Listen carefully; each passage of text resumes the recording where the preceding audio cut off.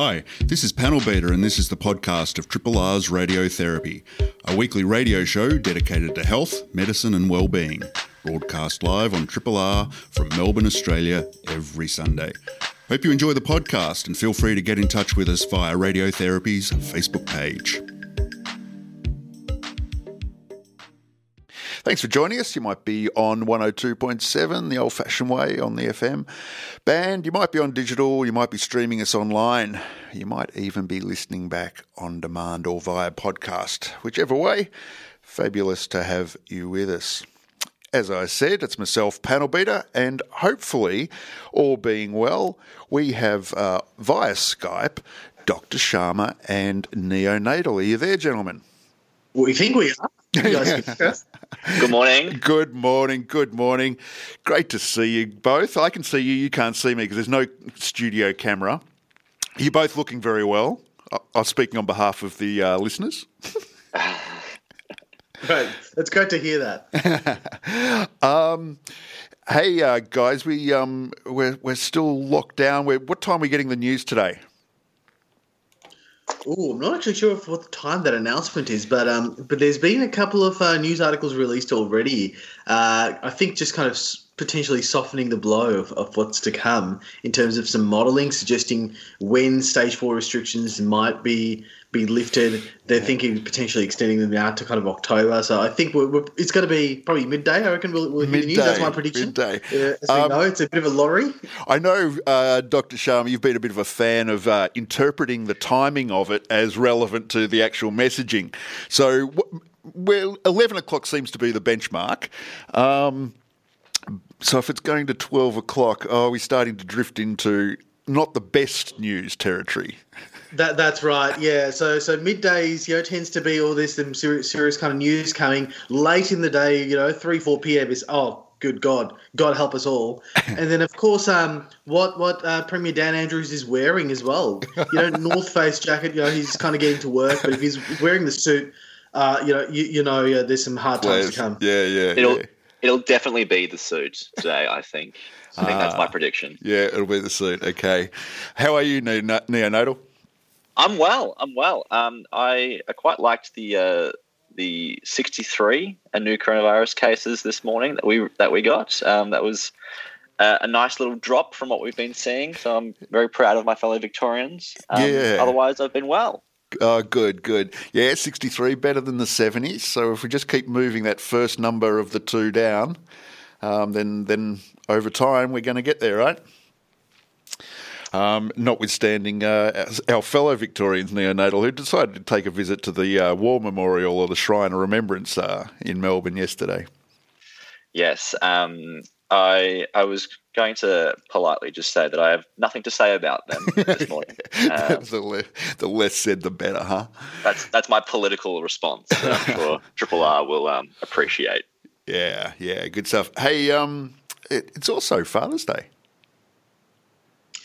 Yes, it is. Happy Father's Day to all the fathers out there. And if you can't see your family because of restrictions and everything, consider a Skype or a Zoom hello and thank you to them. That's right. And I'm sure they'll appreciate you buying them socks or whatever it is that we all buy our dads.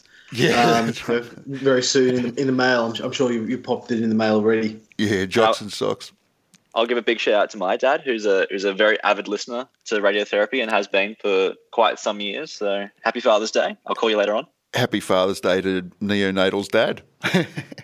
The Marinara crew, they whipped out a couple of dodgy dad jokes during the show there. Don't know if you heard them, but they went bold. We won't put ourselves on the spot on that one, as tempting as it might be. Folks, thanks so much to the listeners who have subscribed over the last couple of weeks. It's been a fabulous engagement with the Triple R community. Really been wonderful getting those subscriptions coming in. Of course, we haven't had the phone room this year, so it's all been via the Triple R website, rr.org.au.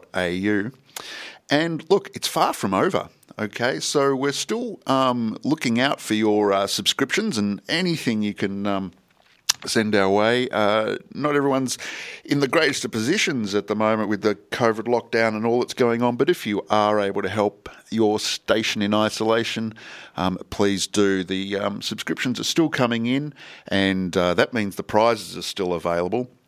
If you can jump online while you're listening to Radiotherapy, please do, and you'll be just adding your name to a great community.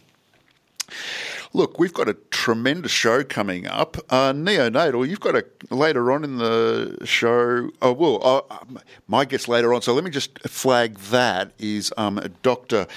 Madhu Bhaskaran, who's a professor of engineering at RMIT, who's been doing fabulous work over a number of years now on a number of things that we'll perhaps be able to talk to. But we'll have her on the show shortly to talk to her about some developments her and her team have done with eSkin and what it might mean for the future of prosthetics. One of the big challenges, as I understand it, has been to get skin replacement where the skin can actually still communicate with the nervous system. And we'll be hearing from her to talk about that in much more detail coming up. Neonatal, you've got a couple of guests coming as well. Yeah, after the break, we've got some amazing guests, Forbes McGain and Jason Monti, who are some amazing biomedical engineers and an ICU doctor who has invented this isolation hood, which is, I'll get them to explain it, but it's essentially a neat little bit of technology that's preventing healthcare worker infections and protecting, the nurses and doctors in our ICUs looking after COVID-19 patients. Brilliant. So we found ourselves with a bit of a biomed theme. Yeah, I love it. It's great. Yep, good stuff. Well, look, without further ado, let's take a little bit of music, get a bit of toe tapping going, and we'll be back to talk all things isolids in just a moment.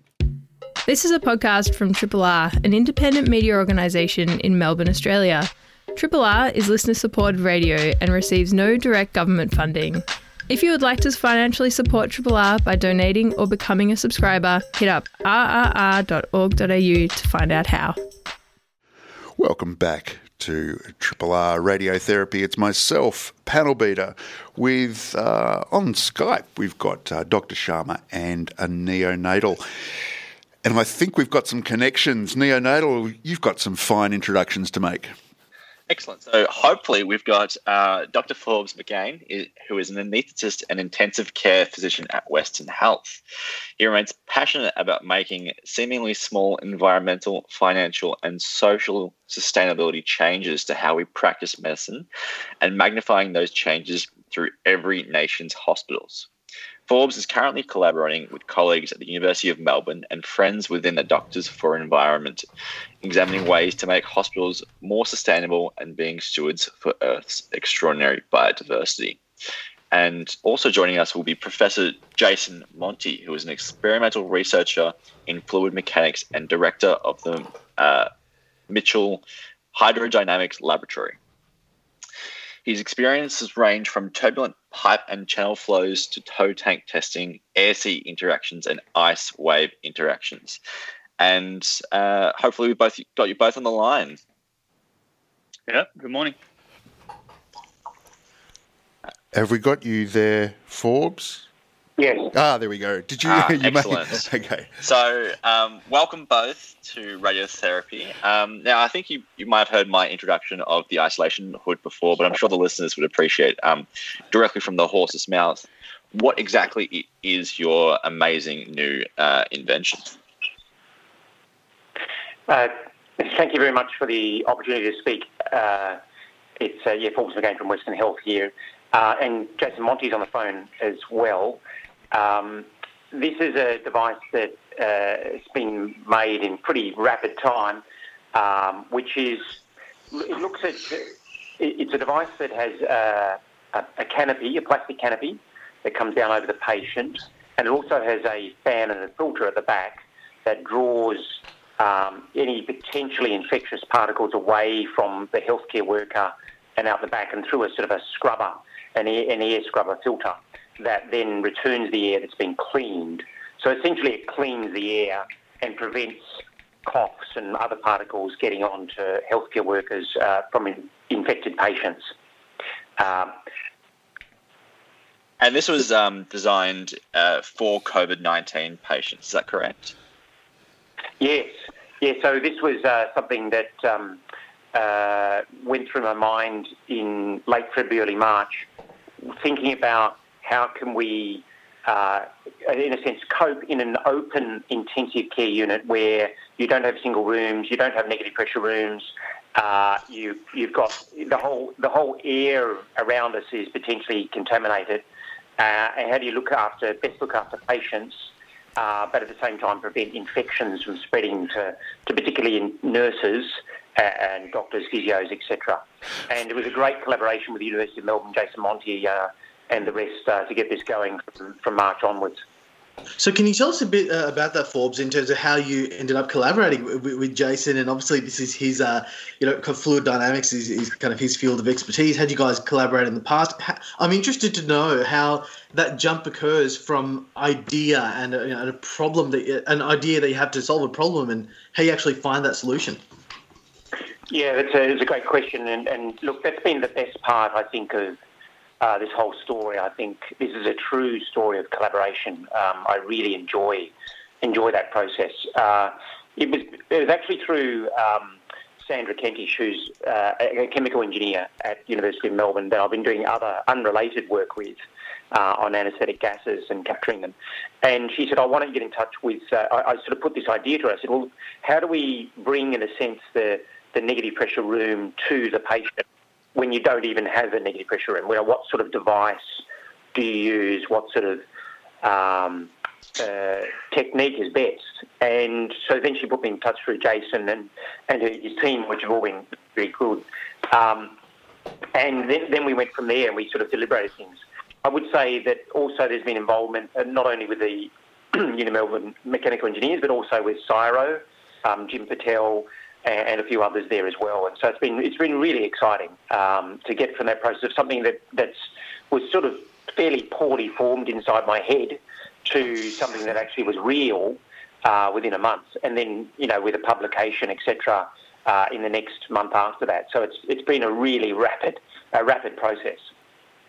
I'd love to hear a bit more about this development process. As you said, it's been an incredible speed for a medical engineering project to get it from concept to design and introduction in a matter of months or weeks rather. So just could you? I've also read the paper and I saw Jason as one of the subjects in the paper experiencing the isolation hood. Could you describe a bit of the development process and how this actually gets off the ground? Yeah, no worries. So we do have a lot of credit to Forbes and the Western Health, many people in the Western Health team actually, because they came to seek out the engineers' support and ideas and design skills. And if they hadn't done that, then I would still be working with my team in wind tunnel experiments. We'd have nothing to do with helping. I wouldn't be talking to you and we wouldn't have a device. So, yeah, a lot of credit to that team. Forbes came to see me or called us up at the start of the first lockdown, actually. And what happened there was fortunate. So my team they work in wind tunnels and aerodynamics. So what happened was, though, that the lockdown forced us to close the labs. So I had a bunch of engineers who were dead keen to help out and had nothing else to do. Right. So we pivoted onto this and we saw what was happening around the world.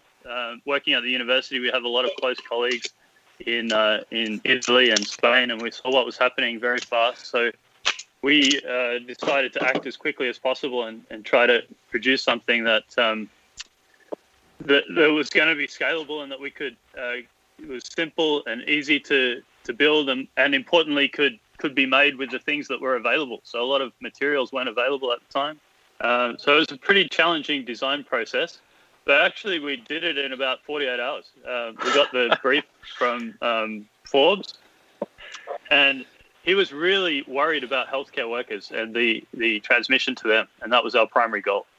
And so, we got to designing. We went through the whole engineering design process in a very short period of time and a long night, and got building the next day, and produced a prototype that's pretty much close to what we've got now. So, in terms of what this mechanism seems to be doing, essentially, I mean, forgive me if I'm oversimplifying here. It's just kind of sucking the infected droplets kind of out through this kind of filtration system. I mean, it feels like that such a concept could have, or perhaps maybe would have existed in the past for other illnesses. Have there been other instances of something like this in the past? Yeah, so we looked at what was out there already. And there was a lot of other devices that didn't quite fit what Forbes was asking for. And I guess that's why he came to see us. He can probably talk more about that. But there wasn't anything exactly like this. But it is one of those things. It's so low tech when you look at it. It's so simple. And I love these simple ideas. As an engineer, you love simple things that can solve the problem. And we do a lot of work with high tech stuff in other areas. But you always want to find that thing that's just simple and works. And but you've always, I was checking my social media feeds for all week thinking somebody's going to send me a message and say, yeah, we've already done this, mate. Wow. But it never happened. Jason, when I hear you say words like simple, I also wonder, does that translate into cost as well? Does this mean this is now super accessible by, most health system budgets? Yeah, absolutely. It's not expensive at all. Certainly not in terms of medical technologies. It is a very simple device. I would say, however, that simple doesn't always mean anyone can just make it. There is a couple of key features that really needed our aerodynamics expertise to be able to really ensure that it worked really well. So, Forbes, I was just wondering about the current practicality of this hoods and whether they're being utilised by Australian hospitals at the moment. Yes, a great question. So since we followed on from the preclinical testing, which you've discussed with Jason, with Will Lee and the rest of the research team there at Melbourne University, we've now got a clinical trial. It's involved Western Health, Footscray and Sunshine Hospitals, intensive cares, a little bit in the emergency department and beyond. But so as you may have seen in some other media, these hoods have been used for real patients in real intensive cares at Western Health. Western Health actually has treated, I'm pretty sure it's the most of any intensive care in Australia. A number of patients were treated close to 60, and it's been really exciting. The main the study is essentially a fairly simple one. We can use that term again, in that we're looking at really comfort and safety of the device. So the initial study was looking at aerosols and how much we reduce the load, the burden of aerosols. This one is looking at how does it work? Do nurses feel safe? Do things fall apart? Are everything working well? And it's been a really great process of developing the device further after the initial work of Jason and his team. So it's involved them as well, but certainly it's been focused very much upon nursing care in the intensive care in particular, and that's been great. The other little point I want to mention is that not only is this device, I think, useful for reducing infection, sadly we've had hundreds of infections of healthcare workers at Western Health, just like many other parts of, say, particularly northern and western and central Melbourne. But the rates of infection in the intensive care have been vanishingly low. Now, I could say there'd be a number of reasons for that, and I don't, the trial was not able to definitively say it's all just about the hood, but it is interesting in quite open planned ICUs with no single rooms, not treating patients in negative pressure rooms. We've had vanishingly low numbers of infections in healthcare workers. The other really important point is being rammed home to me really is about how not only do people feel safe, it also reduces infections, but also that patients themselves are able to receive therapies, particularly high flow oxygen and non-invasive ventilation, that they would otherwise not able to be received because everyone is too worried about transmission of aerosols from those devices. So it's preventing unnecessary mechanical ventilation. We've actually had real situations of that in our intensive cares. I could tell you more about where we're going to from here, but that's where we're up to at the moment. So, I mean, that sounds like that's actually quite a big step, because if you're able to use things like high-flow oxygen and other non-invasive forms of oxygen as a result of this hood, does that mean you're potentially actually preventing patients from needing like things like intubation, which is far more invasive? Yes. Absolutely. So that's real. We're pretty excited about that. And as when we went to Jason and his team, a few months ago now, that was really a part of the story. That there's two parts to the story. One is reducing healthcare worker-related infections, as well as infections in other patients from who are initially COVID negative, but also better treating patients. Now, you mentioned the word aerosol there, and either you or Jason, you can kind of jump in here. This may sound a bit obvious to you, I suppose, but I guess my question is, from everything I've read in these ventilation hoods, what's being sucked out is the infected droplets, in theory. Will this also potentially do something for the virus that exists in aerosols? Because that would potentially, if we can do that so much of the effort and expenditure and the resource limitations are for masks like N95 masks, which are there to stop aerosol transmission potentially. Would your hood work for preventing transmission through aerosols potentially as well? Yeah, it's a great question. I'm happy for Jason to take up this further, but essentially the answer is yes. We have shown that in our initial study that regardless of the size, so we talk about droplets being big particles, and aerosols, you can maybe even call them as being smaller ones. This device, from just being a physical barrier, a bit of plastic as a canopy, that prevents the larger ones from getting out, and then the little ones, all the nasty little ones, are sucked away and pushed through a filter, rather like your N95 mask in a way, and they're captured as well. So yes, this captures both. Right. Yeah, it's a really interesting question, and it's fascinating because when we first started building, the recommendation was that this virus is only transmitted through droplets and surfaces. So airborne transmission wasn't high on the priority list, but we thought we'd do it as a just in case kind of thing because we can. And now, of course, since the hood's been developed, we've discovered how important that is. So what you want to do to stop that is to capture all those aerosols. We don't know exactly how many are infectious or how many are viral or what the rates of transmission are, but if we catch all the aerosols, that's where the virus is. And we're fortunate, I guess, that there is this technology, the HEPA filter, which is a pretty standard technology, and that captures 99.97% at least of all particles. So we're fortunate that we can get that. The one we've got came from Bunnings. That's how easy it is to get. It's about $40. And I think primarily used for things like asbestos and capturing some other nasties in the air outside of the hospital. So we're fortunate that technology exists and we can capture all of those aerosol particles. So the big thing about this is that it's cost effective, it's simple, and it works.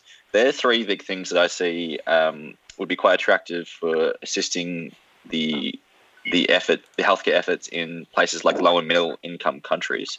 Do you see yourself rolling this out to, I know this might be a bit of a jump, but do you see yourself rolling this out to those countries where this kind of technology is probably desperately needed?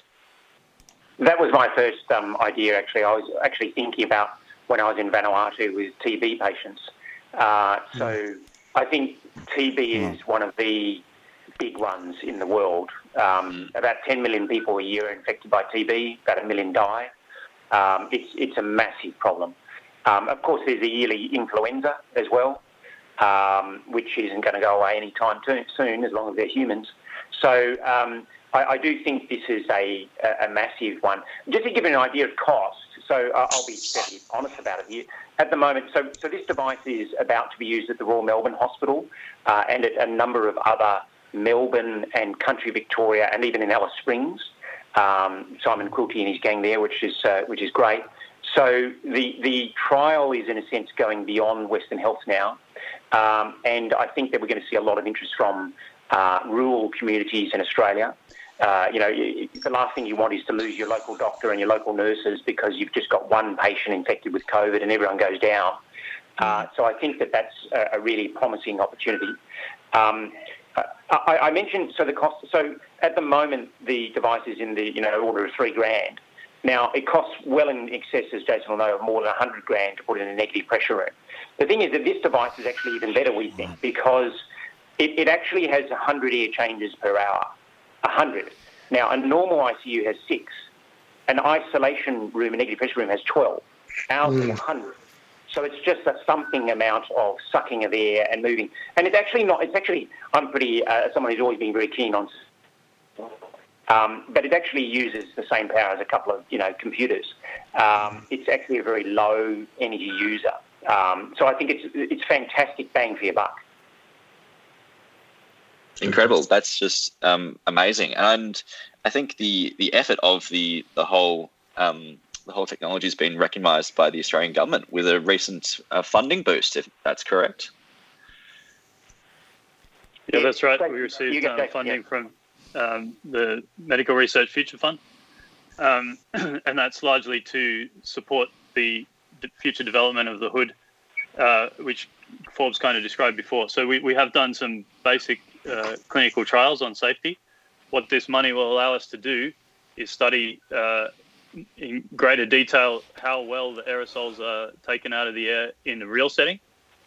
So how much cleaner do we make the hospital rooms themselves in the real setting with real patients, and a large number of them, which is really important. And then we'll have a second study on actual infection and how that is changed by the hood. And Forbes might be able to talk more about that.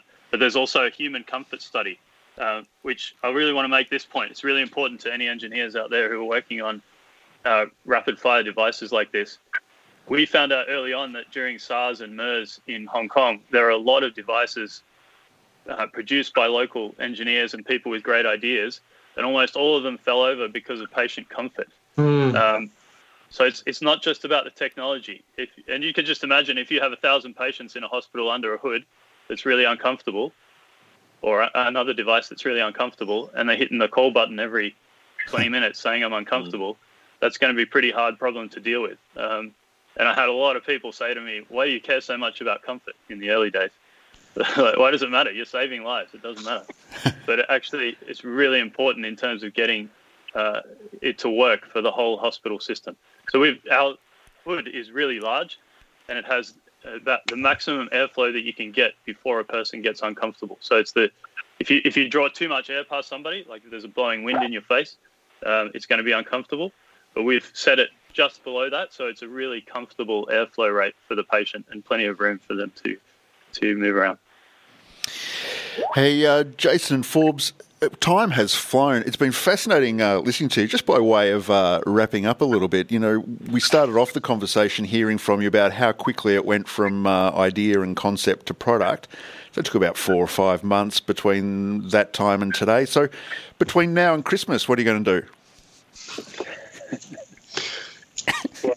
Well, we've got in addition to routine work, one on to the intensive care. So anyway, look, the other really important points I think are, as Jason was alluding to, we've got some fantastic local manufacturers involved. So Evan Evans has taken on this. It's got Therapeutic Goods Administration approval, and we're hoping to really ramp up there. Westerflex, local, also manufactured in Melbourne company, makes the fans filters.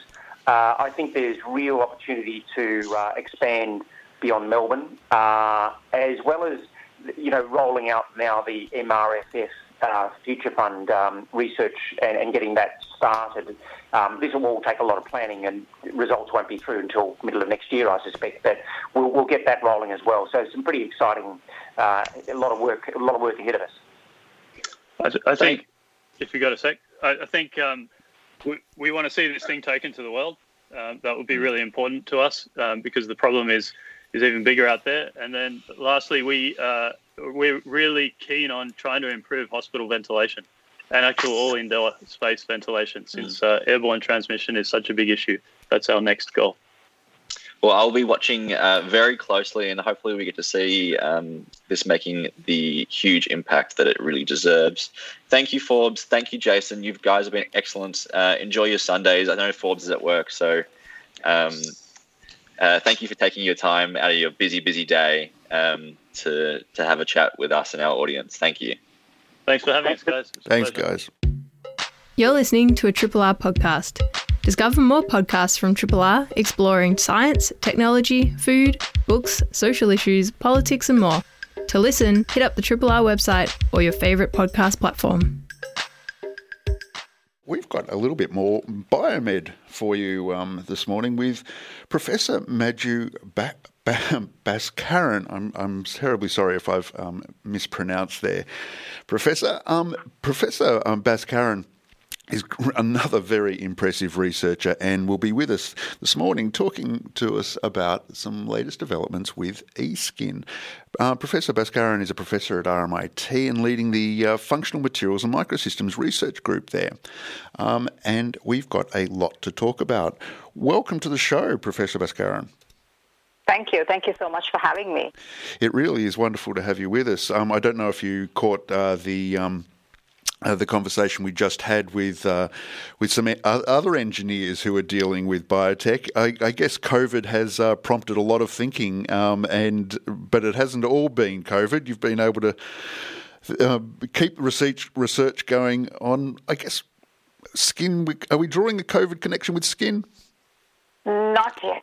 No. Can you just set us up by telling us what am I right to call it eSkin first of all? Is that appropriate? Yes, electronic skin is an appropriate term, yes. Yeah, so could we just get a broad description to kick us off?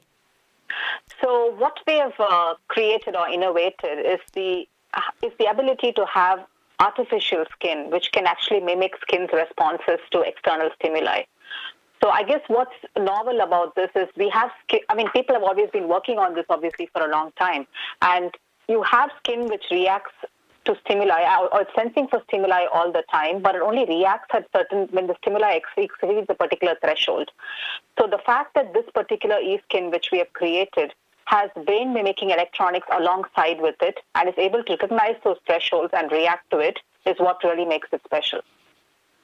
Right, so maybe tell us when skin's behaving as it should, when it's communicating with the nervous system as it should, what's happening, and then where does and is eSkin completely replicating that, or is it dealing with the nervous system differently?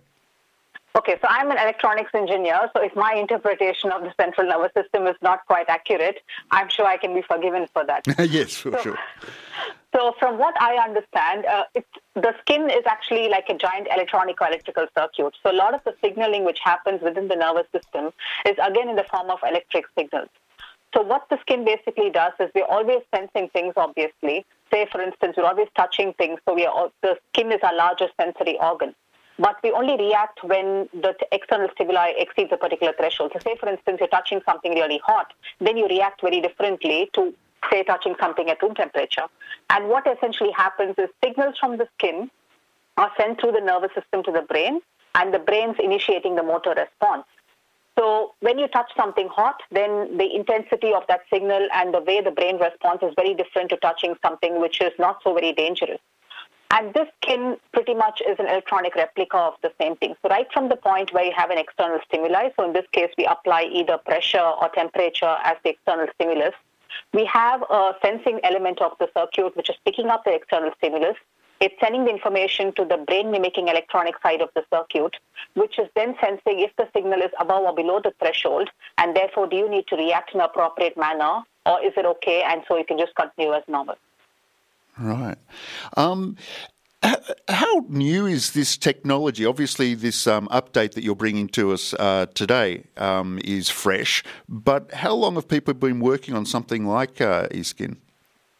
So the various aspects of it have probably been worked upon for, say, the last 5 to 10 years in different aspects. So temperature-sensitive materials are something which obviously decades worth of research has gone into that one. Brain-mimicking electronics is relatively new, maybe around 10 to 12 years of people trying to see if they can mimic the brain in a circuit, which is quite a hard thing to do because the brain is extremely energy efficient and operates in ways which one fully doesn't understand yet. Right. So stretchable skin or flexible electronics, again, is a field which is probably around 5 to 10 years old. And so what this brings is kind of a combination of those three branches of research into one technology. Right, and this technology, could you describe it to us? What does it look like if we were to hold it in our hand?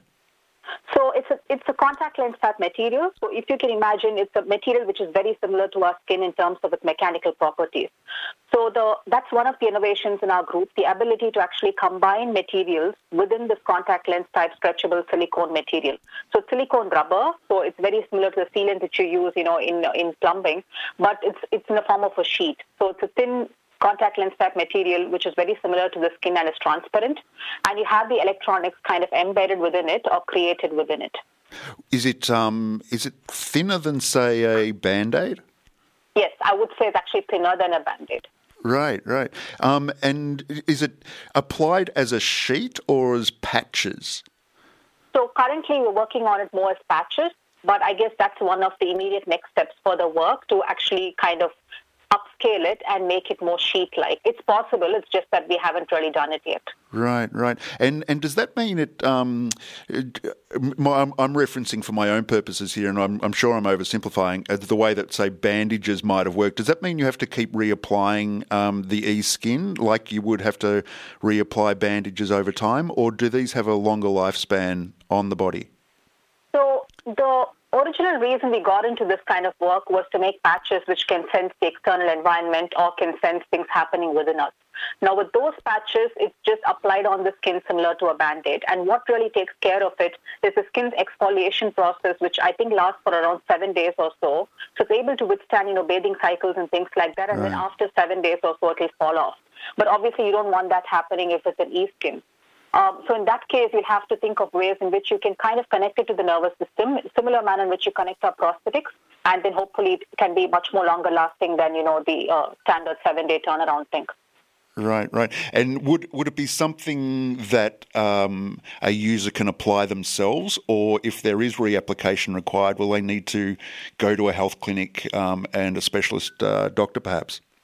With the e-skin, I wouldn't imagine a user doing it, and I definitely wouldn't imagine you having to go to the doctor regularly for it either. So I would think it needs to be wired up somehow similar to a prosthetic, so where you wouldn't need to intervene as often. So hopefully it's done and then it stays for a good duration of time, and you don't need to keep running to the doctor to see what's wrong. Right. And is it expensive? It's relatively cheaper technology because the materials are cheap, and once it's done in large-scale quantities, then you're not thinking of very expensive technology. It's going to take us a bit of research to get there, though, but it's definitely not expensive. So, Madhu, I'm sorry, you mentioned earlier the word prosthetics and applications. So can you give us an idea of where these new technologies might lead? Obviously, prosthetics is something that comes to mind, potentially people with problems with their nerves as well? So, yeah, when we imagined this, we originally thought of, obviously prosthetics, the focus on prosthetics has been the fact that you can initiate a motor response, but the prosthetics actually lack the ability to feel. So anything where you can lend enhanced sensitivity to the skin is a possible application. So this could be to have to make the prosthetics a more of a real life experience. Or, somebody emailed me just a couple of days back and let me know that they have issues where they've lost sensitivity in their skin in certain aspects. And so could this be reimagined for that application? And I thought that's fantastic, And so skin grafts obviously is another possible application as well. Right, so anywhere where someone's lost any skin, say in burns, and nerve problems in terms of sensation, they're not probably as rare as people imagine. Say something like diabetes, a very common complication there is what we call diabetic neuropathy, and people lose the sensation on their feet. It causes so many problems there. I guess my next question there, as a clinician, I'm so excited to hear about these possible technologies. Where are you in terms of the testing of this, and is this just all been in laboratory measuring kind of electrical signals, or has there been any scope for human testing soon? So far, no human testing, but it's been laboratory based. But I guess the advance in this particular demonstration is the fact it's been with real stimuli. So people have done artificial skin or mimicking skin before, but they've used stimuli which is the equivalent of an external stimuli, whereas this one actually senses actual pressure, actual temperature, and actually can recognize where a temperature or a pressure has gone beyond at the point where it starts requiring intervention. But it's still very much lab based. It's not really being tested out on humans yet. And look, I think I'm getting a bit excited and very sci-fi here, but is there a possibility to actually kind of change the threshold so potentially skin becomes super sensitive? Exactly, and that was one of the other applications that you kind of imagined it to be as well. It's kind of one of my industry partners had put this to me a couple of years back, and she said, surgeons rely a lot on their fingers for the textural differences when palpating tissue and things like that. And sometimes the gloves don't give you the same experience. So imagine you can have smart gloves which kind of lend that extra sensitivity and hopefully gives you the same experience and helps you, have a better feel of things. Wow. It's amazing. Sports or for defense, yeah. So where you want to enhance the sensitivity of the skin in sports or defense applications, that's definitely a possibility as well, because you can adjust those thresholds. So we all are oversensitive and sometimes we're undersensitive, or sometimes you have sunburned skin which has enhanced sensitivity. So this can mimic the variations in sensitivity as well. My goodness, the mind boggles. You did take us into the science fiction realm there for a moment. Neonatal, was that you just... No, you're right. Dr. Sharma, sorry. Yes. Yeah, go on. I did have another question. So you've mentioned some of the sensors there. You mentioned, obviously, pain and temperature. And I guess there's some more complex sensations as well. For example, proprioception comes to mind, the sensation of joint positioning, even though if your eyes are closed, if you move your fingers around, you can tell what's moving where. It feels like that's kind of the final jump to make in terms of completing the set of sensations, because once you've kind of got that and you can give people potentially the power to kind of move their limbs, their prosthetic limbs, you'll have something that's just indistinguishable from human limbs, kind of organically. So in terms of that sensation, proprioception, that sense of joint positioning, is that something that's kind of within the scope, maybe if not of your work, but something that's achievable soon? Are there technologies out there for this? So with the one which you mentioned, what would actually you be sensing? Like what exactly is the skin sensing in that particular case? I guess that's $1 million question. It's something that I don't understand fully. I mean, there are certain nerve fibers that are that seem to sense the amount that a muscle has moved and the angle at which it's moved at, and that provides a kind of sensory feedback. That's not like a conscious feedback, I suppose, that then informs our motor functioning. I guess what I'm trying to ask is this all just a matter of essentially electrical signals that, once you kind of create that little spark, is there any limit to what we can sense? So far we've converted everything into electrical signal equivalence. So even the temperature sensitive material, what it essentially does is once the temperature exceeds a particular threshold, it changes its crystallographic properties. And so its electronic properties changes, and so the electrical signals it sends out kind of changes. But so anything which we can obviously convert to an electrical signal equivalent is a natural next step for this particular application. But I'll be certainly interested in looking into what you suggested. I'll go and read up on that one. Amazing. Professor Bax, I'm very, very sorry. I am tongue-tied this morning. Professor Bhaskaran, really appreciate your time, and it has gone very, very fast. It's really fascinating work, and I'm glad we've been able to introduce it to our listeners. If they want to know more, they can go to theconversation.edu, the website there, and there's an article that talks through this work. Otherwise, where else might they be able to find out more? I'm happy for people to email me. I think the conversation article kind of allows you to get in touch with me through comments and things like that. But obviously, Google me and you will find numerous ways in which you can contact me. And I'm certainly interested in hearing more from people because that's where my best ideas come from. Thank you so very much for being with us. We've been speaking with Professor Bhaskaran from RMIT University, talking all things e-skin. Thank you very much. Thank you. This is a podcast from Triple R, an independent media organisation in Melbourne, Australia. To find out more about Triple R or to explore many more shows, podcasts, articles, videos and interviews, head to the Triple R website, rrr.org.au. Dr. Sharma and Neonatal, how are you holding up there?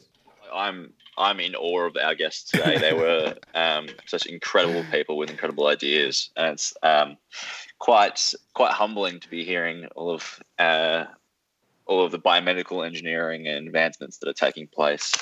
We're pretty lucky on the Sunday morning shows, amongst other shows on Triple R, of course. But I just know specifically from the Sunday morning shows, Marinara, us, and Einstein bringing some amazing researchers together.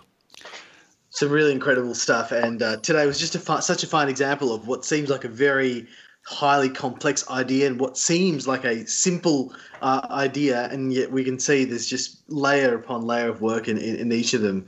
So we're just very thankful to hear about these incredible innovations and and just this incredible work that's going on. We're going to see the results of this very soon. It's incredible.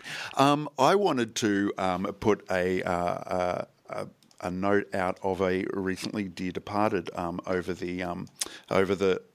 over the week, David Graeber, a social anthropologist who might be known to radiotherapy listeners as somebody who dealt with work, among other things, work and work in society, and made a major contribution in linking the concept of how we deal with our work lives and our mental health.